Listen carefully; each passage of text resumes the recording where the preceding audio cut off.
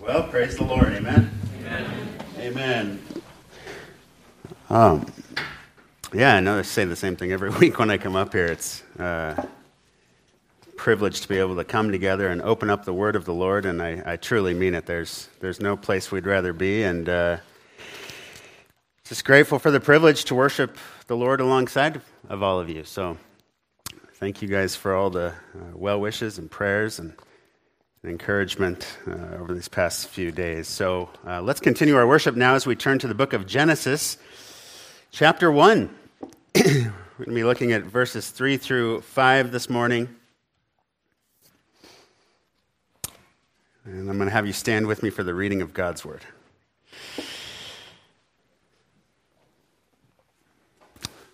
This is God's Word. In the beginning, God created the heavens and the earth. The earth was formless and void, and darkness was over the surface of the deep. The Spirit of God was hovering over the surface of the waters. Then God said, "Let there be light," and there was light. God saw that the light was good. God separated the light from the darkness, and God called the light day, and the darkness he called night, and there was evening, and there was morning, one day. Heavenly Father, we thank you so much again for the tremendous privilege to come together, to be instructed by, encouraged by, edified by, shaped by, molded by, conformed into the image of your precious Son through your revealed word. And we pray that you would do that this morning, that you would change our hearts through this text, that you would be glorified in our time, and that we would give you and you alone the worship that you deserve. So we thank you so much. In Jesus' name, amen. You can be seated. Well, let's dive right in here this morning. If you were with us last week, you know that we spent a considerable amount of time looking at the testimony of a man named Job. An actual man who experienced some of the worst sufferings and tragedies imaginable.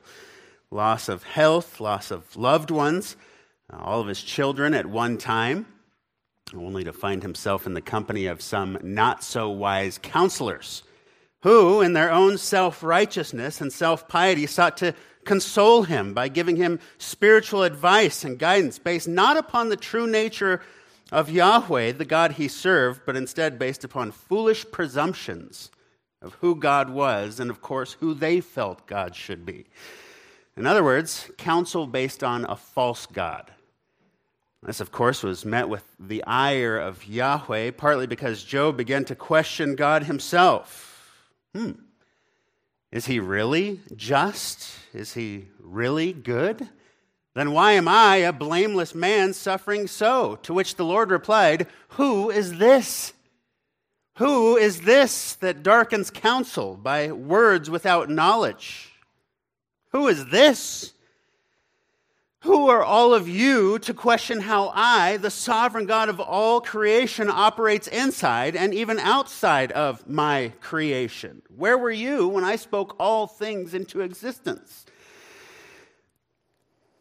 So this is slam dunk application here for Genesis 1:2. It was almost too easy last week. In the beginning, God created the heavens and the earth.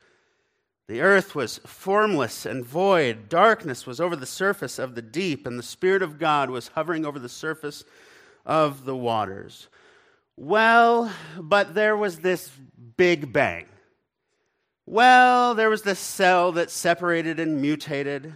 Well, God created, then he stepped back and he put his hands up and he said, I wonder how this is all going to turn out.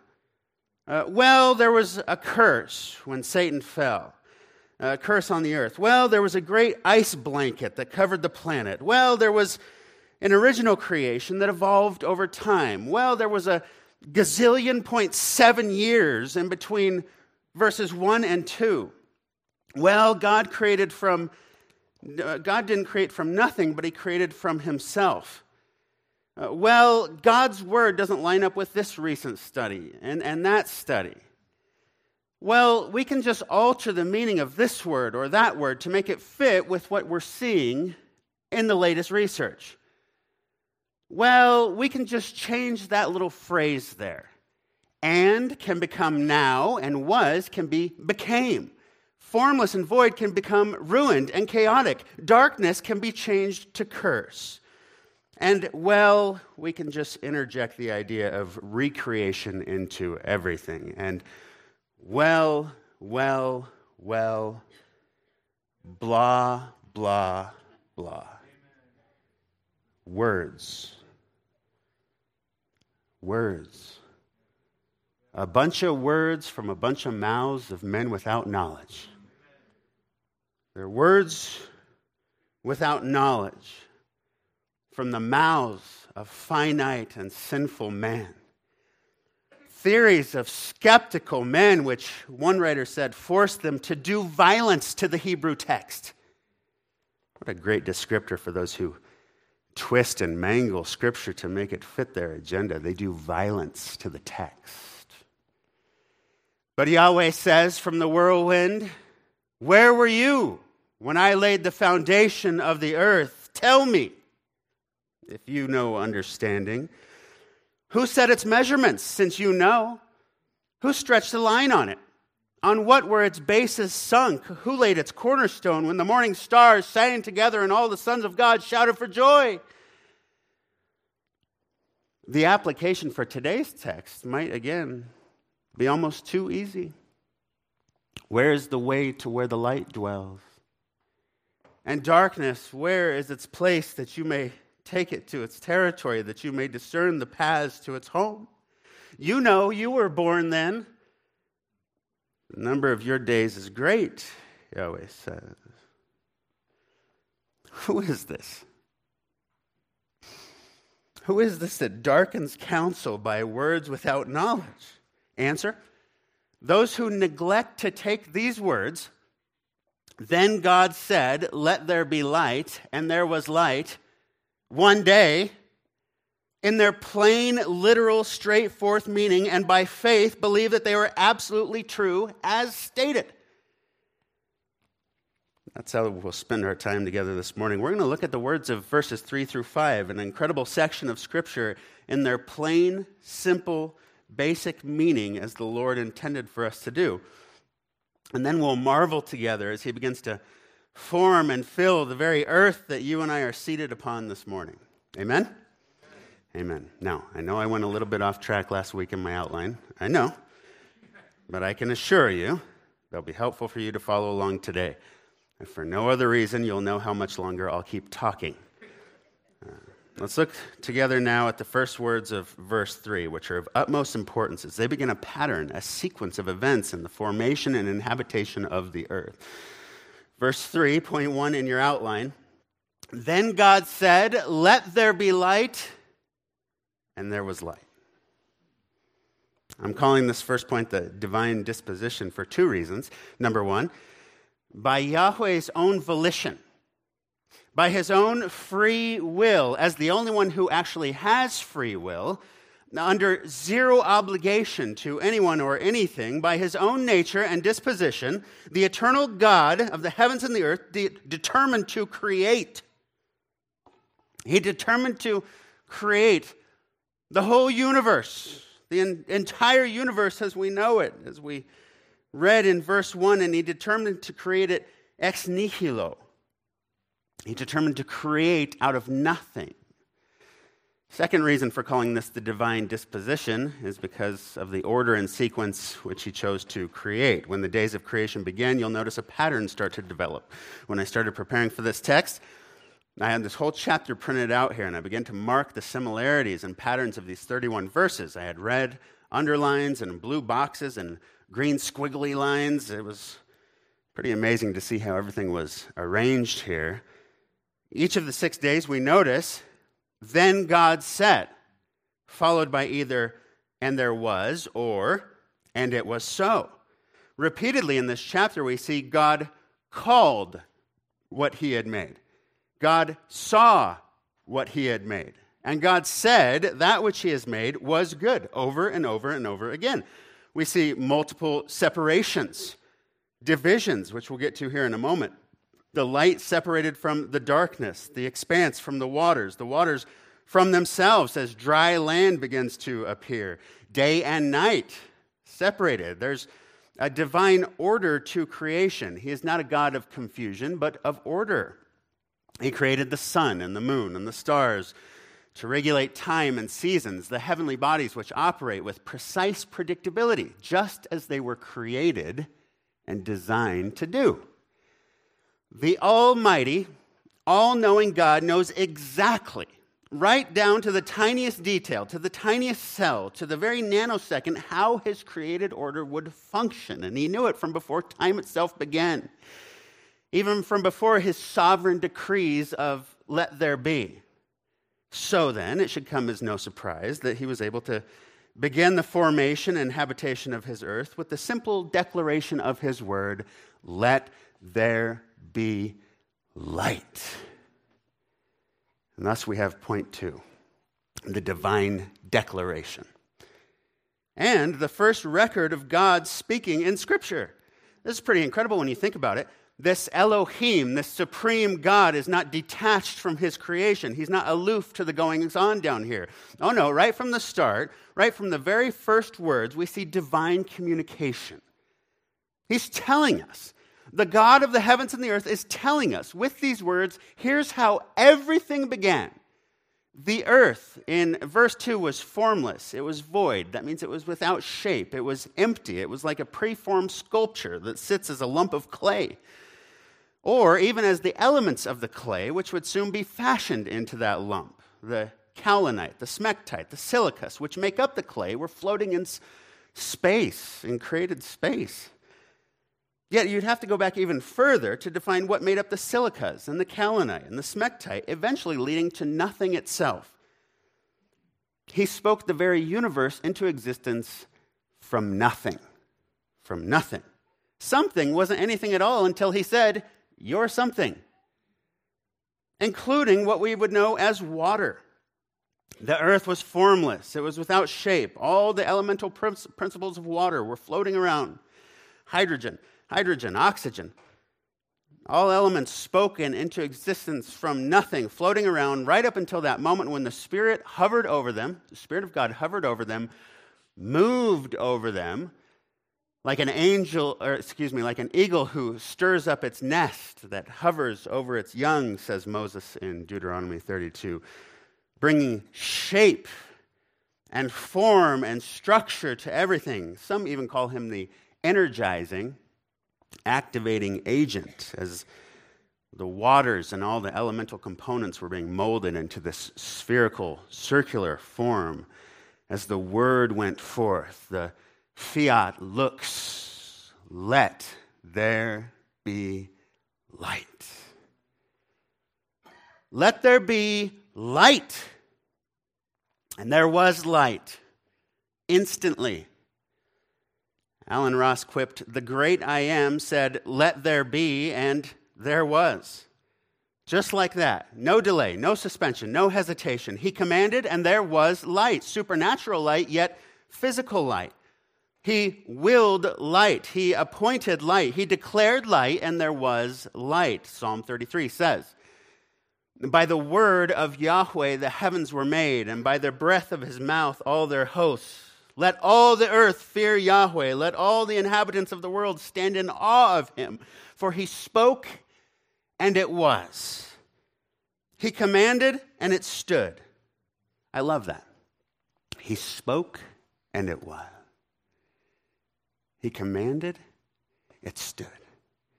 Psalm 148, praise him, heaven of heavens, and the waters that are above the heavens, let them praise the name of Yahweh, for he commanded, they were created.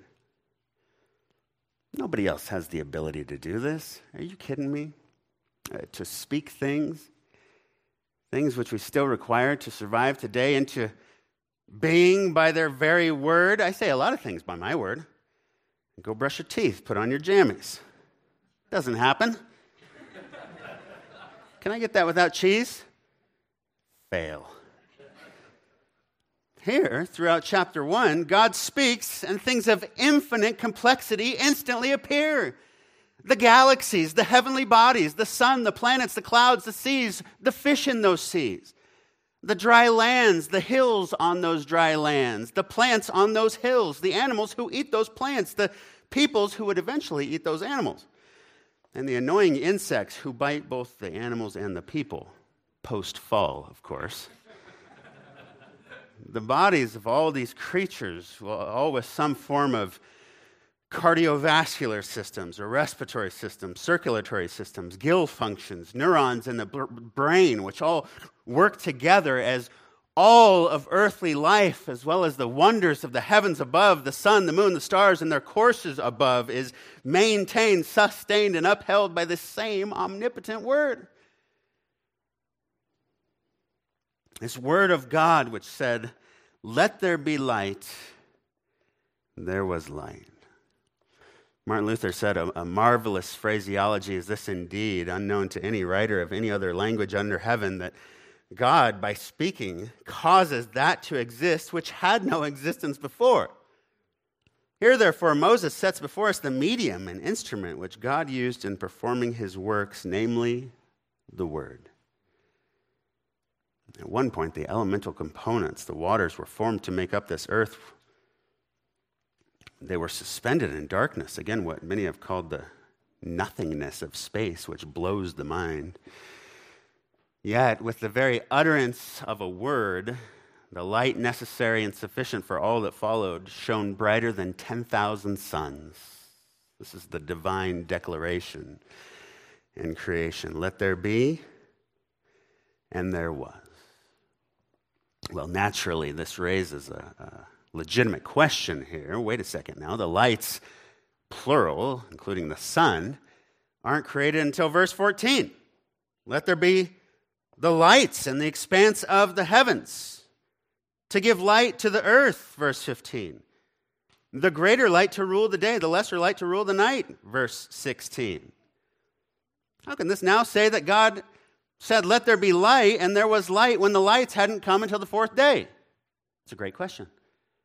Let's first define light. What is light? Answer: the absence of darkness. Look at verse 4 with me, point 3 in your outline. God saw that the light was good. The light was good. It was pleasant. It was beautiful.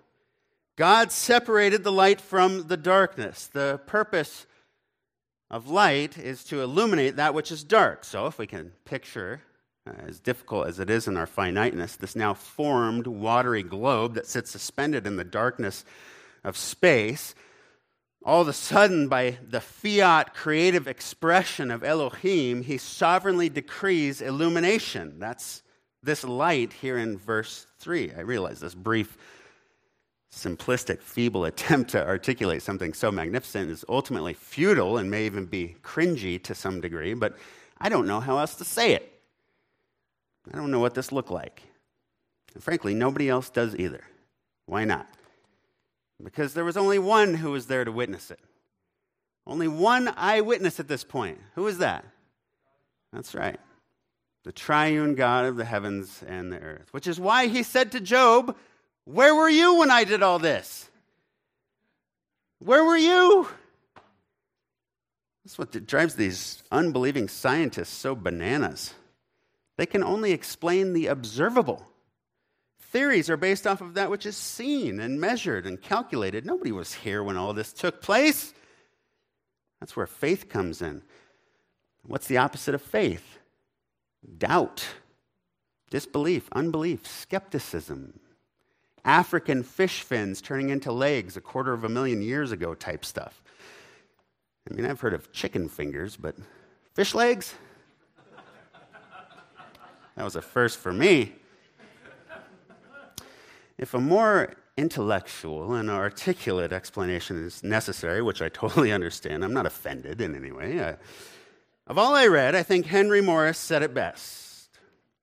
This tremendous creative act of the Godhead might be summarized by saying that the nuclear forces maintaining the integrity of matter were activated by the Father when he created the elements of the space-to-mass-time continuum. The gravitational forces were activated by the Spirit when he brought form and motion to the initially static and formless matter, And the electromagnetic forces were activated by the word of God when he called light into existence out of the darkness. That's way better than what I said, because he highlights the triune God at work there. Okay, so what is light? According to that definition, the divinely activated electromagnetic forces producing illumination which overcomes the darkness, which God says is good. But then he separated or divided the light from the darkness. Now, what does this mean? Well, again, I wasn't there, but I believe this mention of the separation of the light means that the light spoken in verse 3 shone on this now formed and shaped earth, and specifically already from one side of the now formed and shaped earth. There was darkness and light on the globe, just as we see it today. The earth rotates on its axis. From our perspective, darkness is swallowed up by or conquered by light. It's dominated by the light every morning, every day, though now from a light source, which at this point in verse 4 hadn't yet been created. But he clearly says of this initial light, using the same cyclical terminology we use on this round-shaped globe, as you hear my voice this morning, that he called the light day and the dark night. Same terminology he carries over into verse 14 when he sets the lights in their place. So, second question, where did this light come from? Well, do we really think that this all-powerful, almighty God actually needed the sun or the stars in the cosmos to bring about the light necessary to illuminate the earth at this point? Of course not. It was already lit in our verse 3. Why doesn't God need the sun and the moon and the stars to provide light? Because, as John tells us, God is light. And in him there is no darkness at all. He says, we then are to walk in the light as he himself is in the light. For he is light. We just sang it. Immortal, invisible, God only wise, in light and accessible, hid from our eyes. Don't make me sing it now. Lord, spare us from such torments. Great Father of glory, pure Father of light. Thine angels adore thee, all veiling their sight. He doesn't need this tiny little sun and the stars to produce light. He himself is light. In Psalm 74, Asaph says to the God of Israel, you are shining, radiant with light, majestic from the mountains of prey. Paul, speaking of the one who gives life to all things to Timothy, says he is the blessed and only sovereign, the King of kings and Lord of lords. He alone has immortality and dwells in unapproachable light, whom no man has seen or can see. At the end of this world as we know it, at the creation of the new heavens and new earth, John tells us there will no longer be any night. They will not have need of the light of a lamp, nor the light of the sun. Why not? Because the Lord God will illumine them. They will reign forever and ever. He needs no heavenly bodies to give light. He needs no luminaries in space, for he himself is light. Not only is he light himself, but he's the source of light. But look with me at verse 5. As he names the light. In fact, God called the light day. Darkness he called night. You know what that means, don't you? That's a pronouncement of divine supremacy, divine dominion over both day and night. Oh yeah, look again. God called the light day. The darkness he called night. He's calling them. His calling them, his naming them, means he rules over them. It means that he owns them. It means that they belong to him, just like the stars which he numbers, knows them by name. Well, who gave them their name? Yeah, the one who owns them. The one who owns them. That's what we see. Divine dominance displayed in his creation. Verse 6, God said, let there be an expanse. Verse 8, God called the expanse heaven. That means it's his expanse, his heaven. Verse 9, God said, let dry land appear. And it was so. Verse 10, and he called the dry land earth. It's his land. It's his earth. When the land formations began to appear on the watery globe, they were joined together. What began to pool in between them? Water, oceans, seas. Look again at verse 10. The gathering of the waters he called seas. He named them. Those are his seas. Guess who else he named? Look at verse 26. Then God said, let us make man in our image, according to our likeness. Genesis 5:2 says, he created them male and female. He blessed them and named them man in the day when they were created. Who gave us the name man or Adam? Who? That's right. So who do we belong to? God. Yeah. The Pharisees, in an attempt to trap Jesus, trying to make him speak out against Rome, ask him, Lord, should we pay taxes to Caesar or not? He says, give me the coin that's used for the tax. And they brought him a denarius. And he says to them, whose likeness and inscription is this? Is on this. They said to him, Caesar's. Then he said to them, therefore render to Caesar the things that are Caesar's, to God the things that are God's. Give Caesar his little hunk of metal.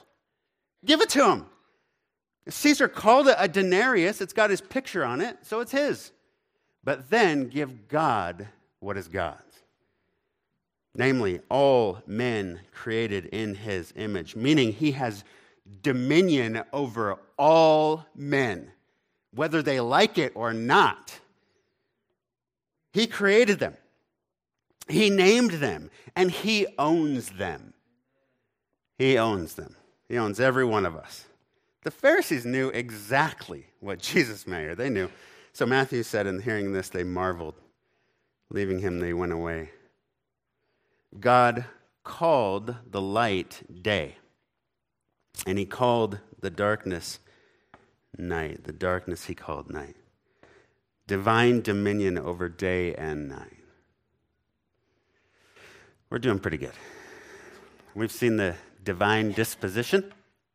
We've seen the divine declaration, the divine division. We've seen the divine dominion. Light is day, darkness is night. And now, as we close up this passage, we have to look at the divine duration, which you'll see soon is a stretch in my alliteration here, but what do? This, of course, is a reference to the duration of a day, which makes me feel a bit silly to have to even say that. The duration of a day? How long do you think a day is? Well, this is another area where people have said, not so fast. You know, that term for day there, yom, that's been used in other places and in other tenses to refer to a period of time longer than a normal 24-hour solar day. In fact, because there was no sun, at least in the first 3 days, it's perfectly reasonable to think that these days here in Genesis 1 could actually refer to an extended period of time or even ages of time. Some might even say, I don't know, millions and millions of years for each day. As if the sovereign God of the heavens and the earth, who had the ability to speak things into existence by his word alone, really needed that time to let everything evolve a bit. That's what you're telling me. Again, I say this somewhat tongue-in-cheek because of last week, what I called the interpretive gymnastics, though have now switched to text violence, committed by some of the skeptics. I say this somewhat tongue-in-cheek because there are actually folks out there who really believe in what is known as the day-age theory. You heard of this? Which, again, at the end of the day is nothing more than an attempt to inject man-made theories into the clear, plain reading and meaning of Scripture, or darkened counsel by words without knowledge. Sometimes I think we're too smart for our own good here. We're way above this plain literal interpretation. I mean, the lengths that people have gone to explain fiat creation away are incredible. What's their main justification? Well, some say a day is like 1,000 years to the Lord. So at a minimum, we're talking 6,000 years here in verses 1 through 31, not 6 days. Well, if we can make each day 1,000 years, what's to stop us then from just defining it as ages and ages? Again, this word yom is used a few times elsewhere to indicate ages, indefinite periods, so some would say this is plausible. That's right. A day is like 1,000 years to the Lord. Peter says it clearly in his epistle. Do not let this one fact escape your notice, beloved, that with the Lord, one day is like 1,000 years, and 1,000 years like one day. Notice he doesn't say there a day is 1,000 years. He just says it's like 1,000 years. Even Psalm 90, Moses' psalm, which Peter quotes from, says, "For 1,000 years in your sight are like yesterday when it passes by." Like 1,000 years. 1,000 years are like yesterday. It doesn't mean 1,000 years is a day. Plus, he clearly says evening and morning.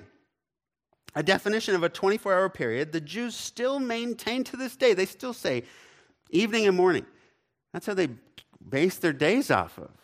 The evening comes first. Why? Because the darkness came before the light in Genesis 1.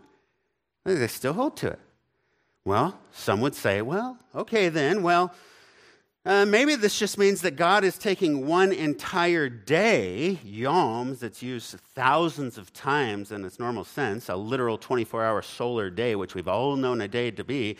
Maybe it's just God taking 6 24-hour solar days to explain to Moses what he did over ages and ages, billions of years in the past.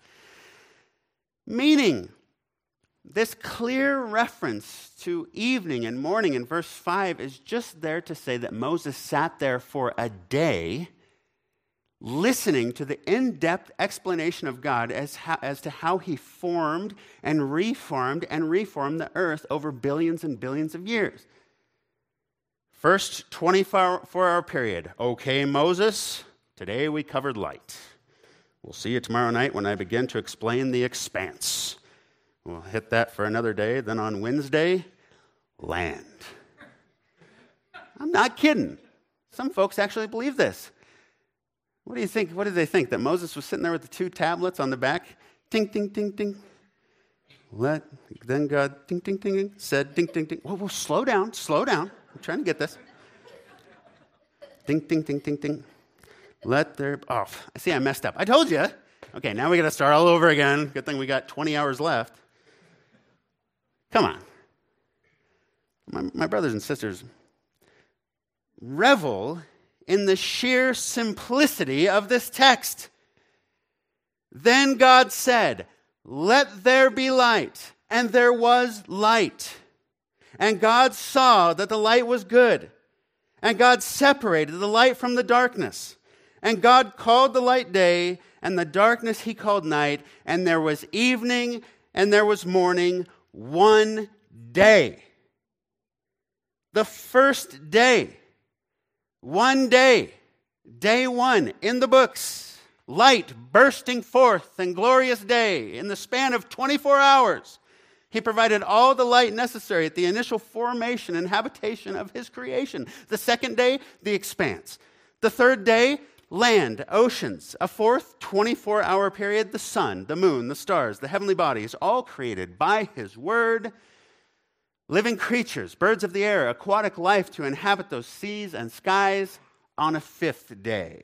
Land animals, cattle, creeping things after their kind. Man and woman in his own image, he created them on the sixth day.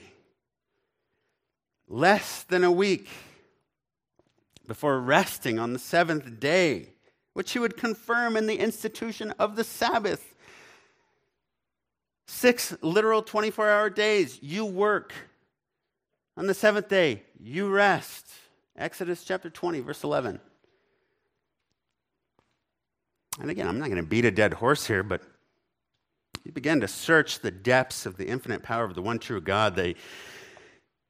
He speaks that which was not into existence by his word alone. The dilemma quickly shifts from how am I going to line this up to match with the billions and billions of years they say it took to observe all of this to 6 days, 144 hours. What took him so long? But when it's all said and done, at the end of the day, we must remind ourselves of what he said to Job. Where were you? Where were you? God said, let there be light. God said it was good. He separated the light from the darkness. There was evening, there was morning, one day. Amen? Amen. Now, I would be remiss if I didn't mention some key passages that relate directly to our text this morning, and specifically about the true source of light, namely, the one through whom all things came into being, the one whom John himself said in his gospel, agreeing fully with Moses, said was in the beginning with God, who was God. Guess what he is called? That's right, the Word of God, the light of God. In the beginning was the Word. The Word was with God, and the Word was God. He was in the beginning with God. All things, how many things? All things came into being through him. And apart from him, nothing came into being that has come into being. Verse 4. In him was life, and the life was the light of men. And the light shines in the darkness. The darkness did not overtake it. There was a man having been sent from God whose name was John. He came as a witness to bear witness about the light, so that all might believe through him. He was not the light, but he came to bear witness about the light. There was the true light, which, coming into the world, enlightens everyone. The beginning, all things, the Word, the light, overcoming darkness. Is this John 1 or Genesis 1? My brothers and sisters, may we never forget in these texts the mediating work of the second person of the eternal triune God, the Word of God, the Lord Jesus Christ. Now, I want you to remember this. The Word is Christ, okay? That this light is Christ. A man needs this light to sustain his life here on this earth. Without it, we'd be doomed. And man needs this light for eternal life thereafter. Without him, we would be doomed. Remember that as you turn with me in your Bibles to 2 Corinthians chapter 4. Go ahead. You got to see it for your own eyes. Don't take my word for it. Don't believe everything we put up on the screen, by the way. We try to do our best, but you got to verify it. Hold us accountable. 2 Corinthians chapter 4. Look at verses 1 through 6.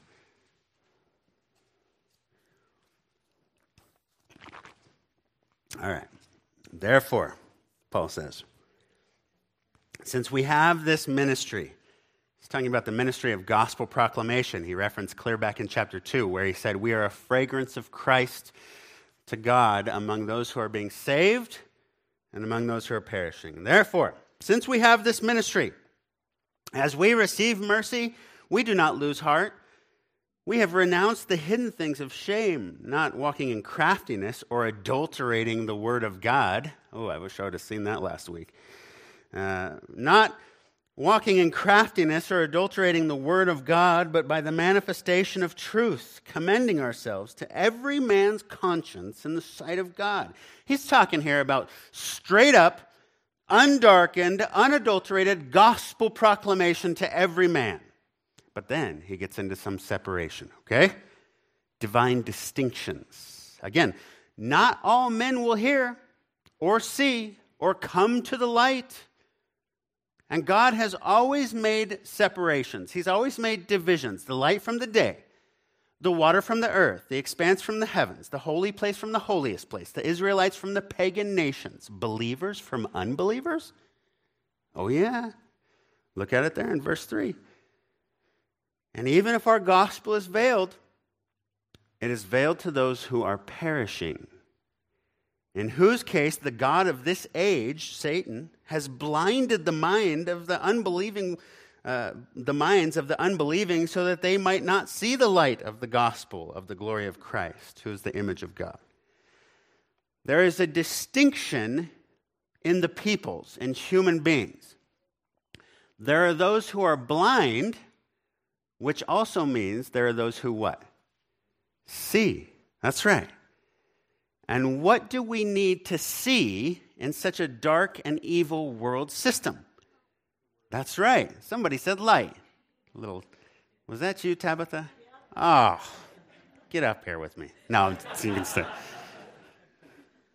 Atta girl. That's right. We need light. The light of the gospel. The gospel of Jesus Christ. The light of the world. Well, how does this happen? How do we go from being blinded by the darkness of sin, groping around in this dark and decaying evil world system, to seeing clearly? The answer is in verses 5 and 6. For we do not preach ourselves, but Jesus Christ as Lord. I guess Paul was a lordship guy. And ourselves as your slaves for the sake of Jesus. For God, who said, "Let light shall shine out of darkness," is the one who has shone in our hearts to give the light of the knowledge of the glory of God in the face of Christ. Paul is quoting Genesis 1:3 and referencing the sovereign act of God, the Father, speaking light into creation of the heavens and the earth through the Word, who is Christ, separating the light from the darkness. The light who is Christ. And he's saying here, this same sovereign work must be and will be accomplished in the hearts of those whom he has called to himself by means of pure, unadulterated gospel proclamation. That's what this is all about. The Holy Spirit activated recreation and regeneration of our darkened and totally depraved hearts come through a faithful proclamation of the gospel of salvation and reconciliation to a holy God through the Lord Jesus Christ. This gospel, which says the eternal Son of God came into the world. He came into this world that was created through him, which was originally good, but was darkened by sin and death, which entered into the world by one man's disobedience. He came into this dark and depraved and decaying, sin-cursed earth, and he walked among us as light. But he told Nicodemus that men loved the darkness rather than the light. Their deeds were evil. For everyone who does evil hates the light, does not come to the light lest his deeds be exposed. He who practices truth comes to the light so that his deeds may be manifested as having been done by God. Who is the one who practices truth? Jesus says, the one who believes in the name of the only begotten Son of God. The one who believes in the virgin birth, the perfect, sinless, spotless life, the death, burial, and triumphant sin-conquering, death-conquering resurrection of Christ. The sacrificial Lamb of God who is then the only one who has the power to grant life, eternal life to all who would but turn from their darkness of sin, come to the light by grace alone, through faith alone, in Christ alone. Christ who ascended back up to the right hand of the Father on high, from where he would send his Spirit to accomplish this work in us. Overcoming the darkness in our wicked, desperately sick, depraved, and darkened hearts, our Satan-blinded hearts, shining in our hearts is what he does. Giving us the ability to see the light of the knowledge of the glory of God in the face of Christ. Have you seen the light, my brothers and sisters? Have you seen the light? Have your eyes been opened to the wondrous work that he has done for sinners, accomplished for sinners? Have your hearts been illuminated to the truths of the power of God, not only in creation, but in salvation? Has the darkness of your heart been overcome by the light of the gospel of his Son? Has he, by his sovereign word, spared you from the darkness of hell? An eternity apart from him.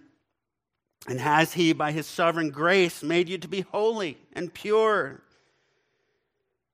through the shed blood of his Son, the Lord Jesus Christ, granting you eternal life with him in the new heavens and the new earth and the new Jerusalem. If you're not absolutely sure of this, I would implore you not to get up out of that seat until you're sure. Don't leave this place until you are absolutely sure. If you're listening to this online or watching it, driving around, hopefully you're not watching and driving at the same time. If you are, hit pause and pull over. I would implore you to be absolutely certain before you get up out of that seat that the light of the gospel of grace has shone in your dark heart by the sovereign grace of the Lord alone. Are you saved? Are you one of his? Do you belong to him? It's the most important thing in the whole world. You have to know that. Consider your end. Consider your physical death. That moment when you take your final breath on this earth. Where will you be? It could come at any moment. You have no control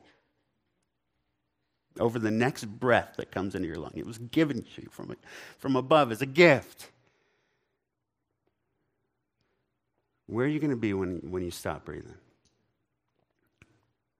I'll tell you this. Only those who come to the Father through Christ will see the glorious light of the Father in heaven. Which leads me to one final brief exhortation to you this morning. Last point in your outline.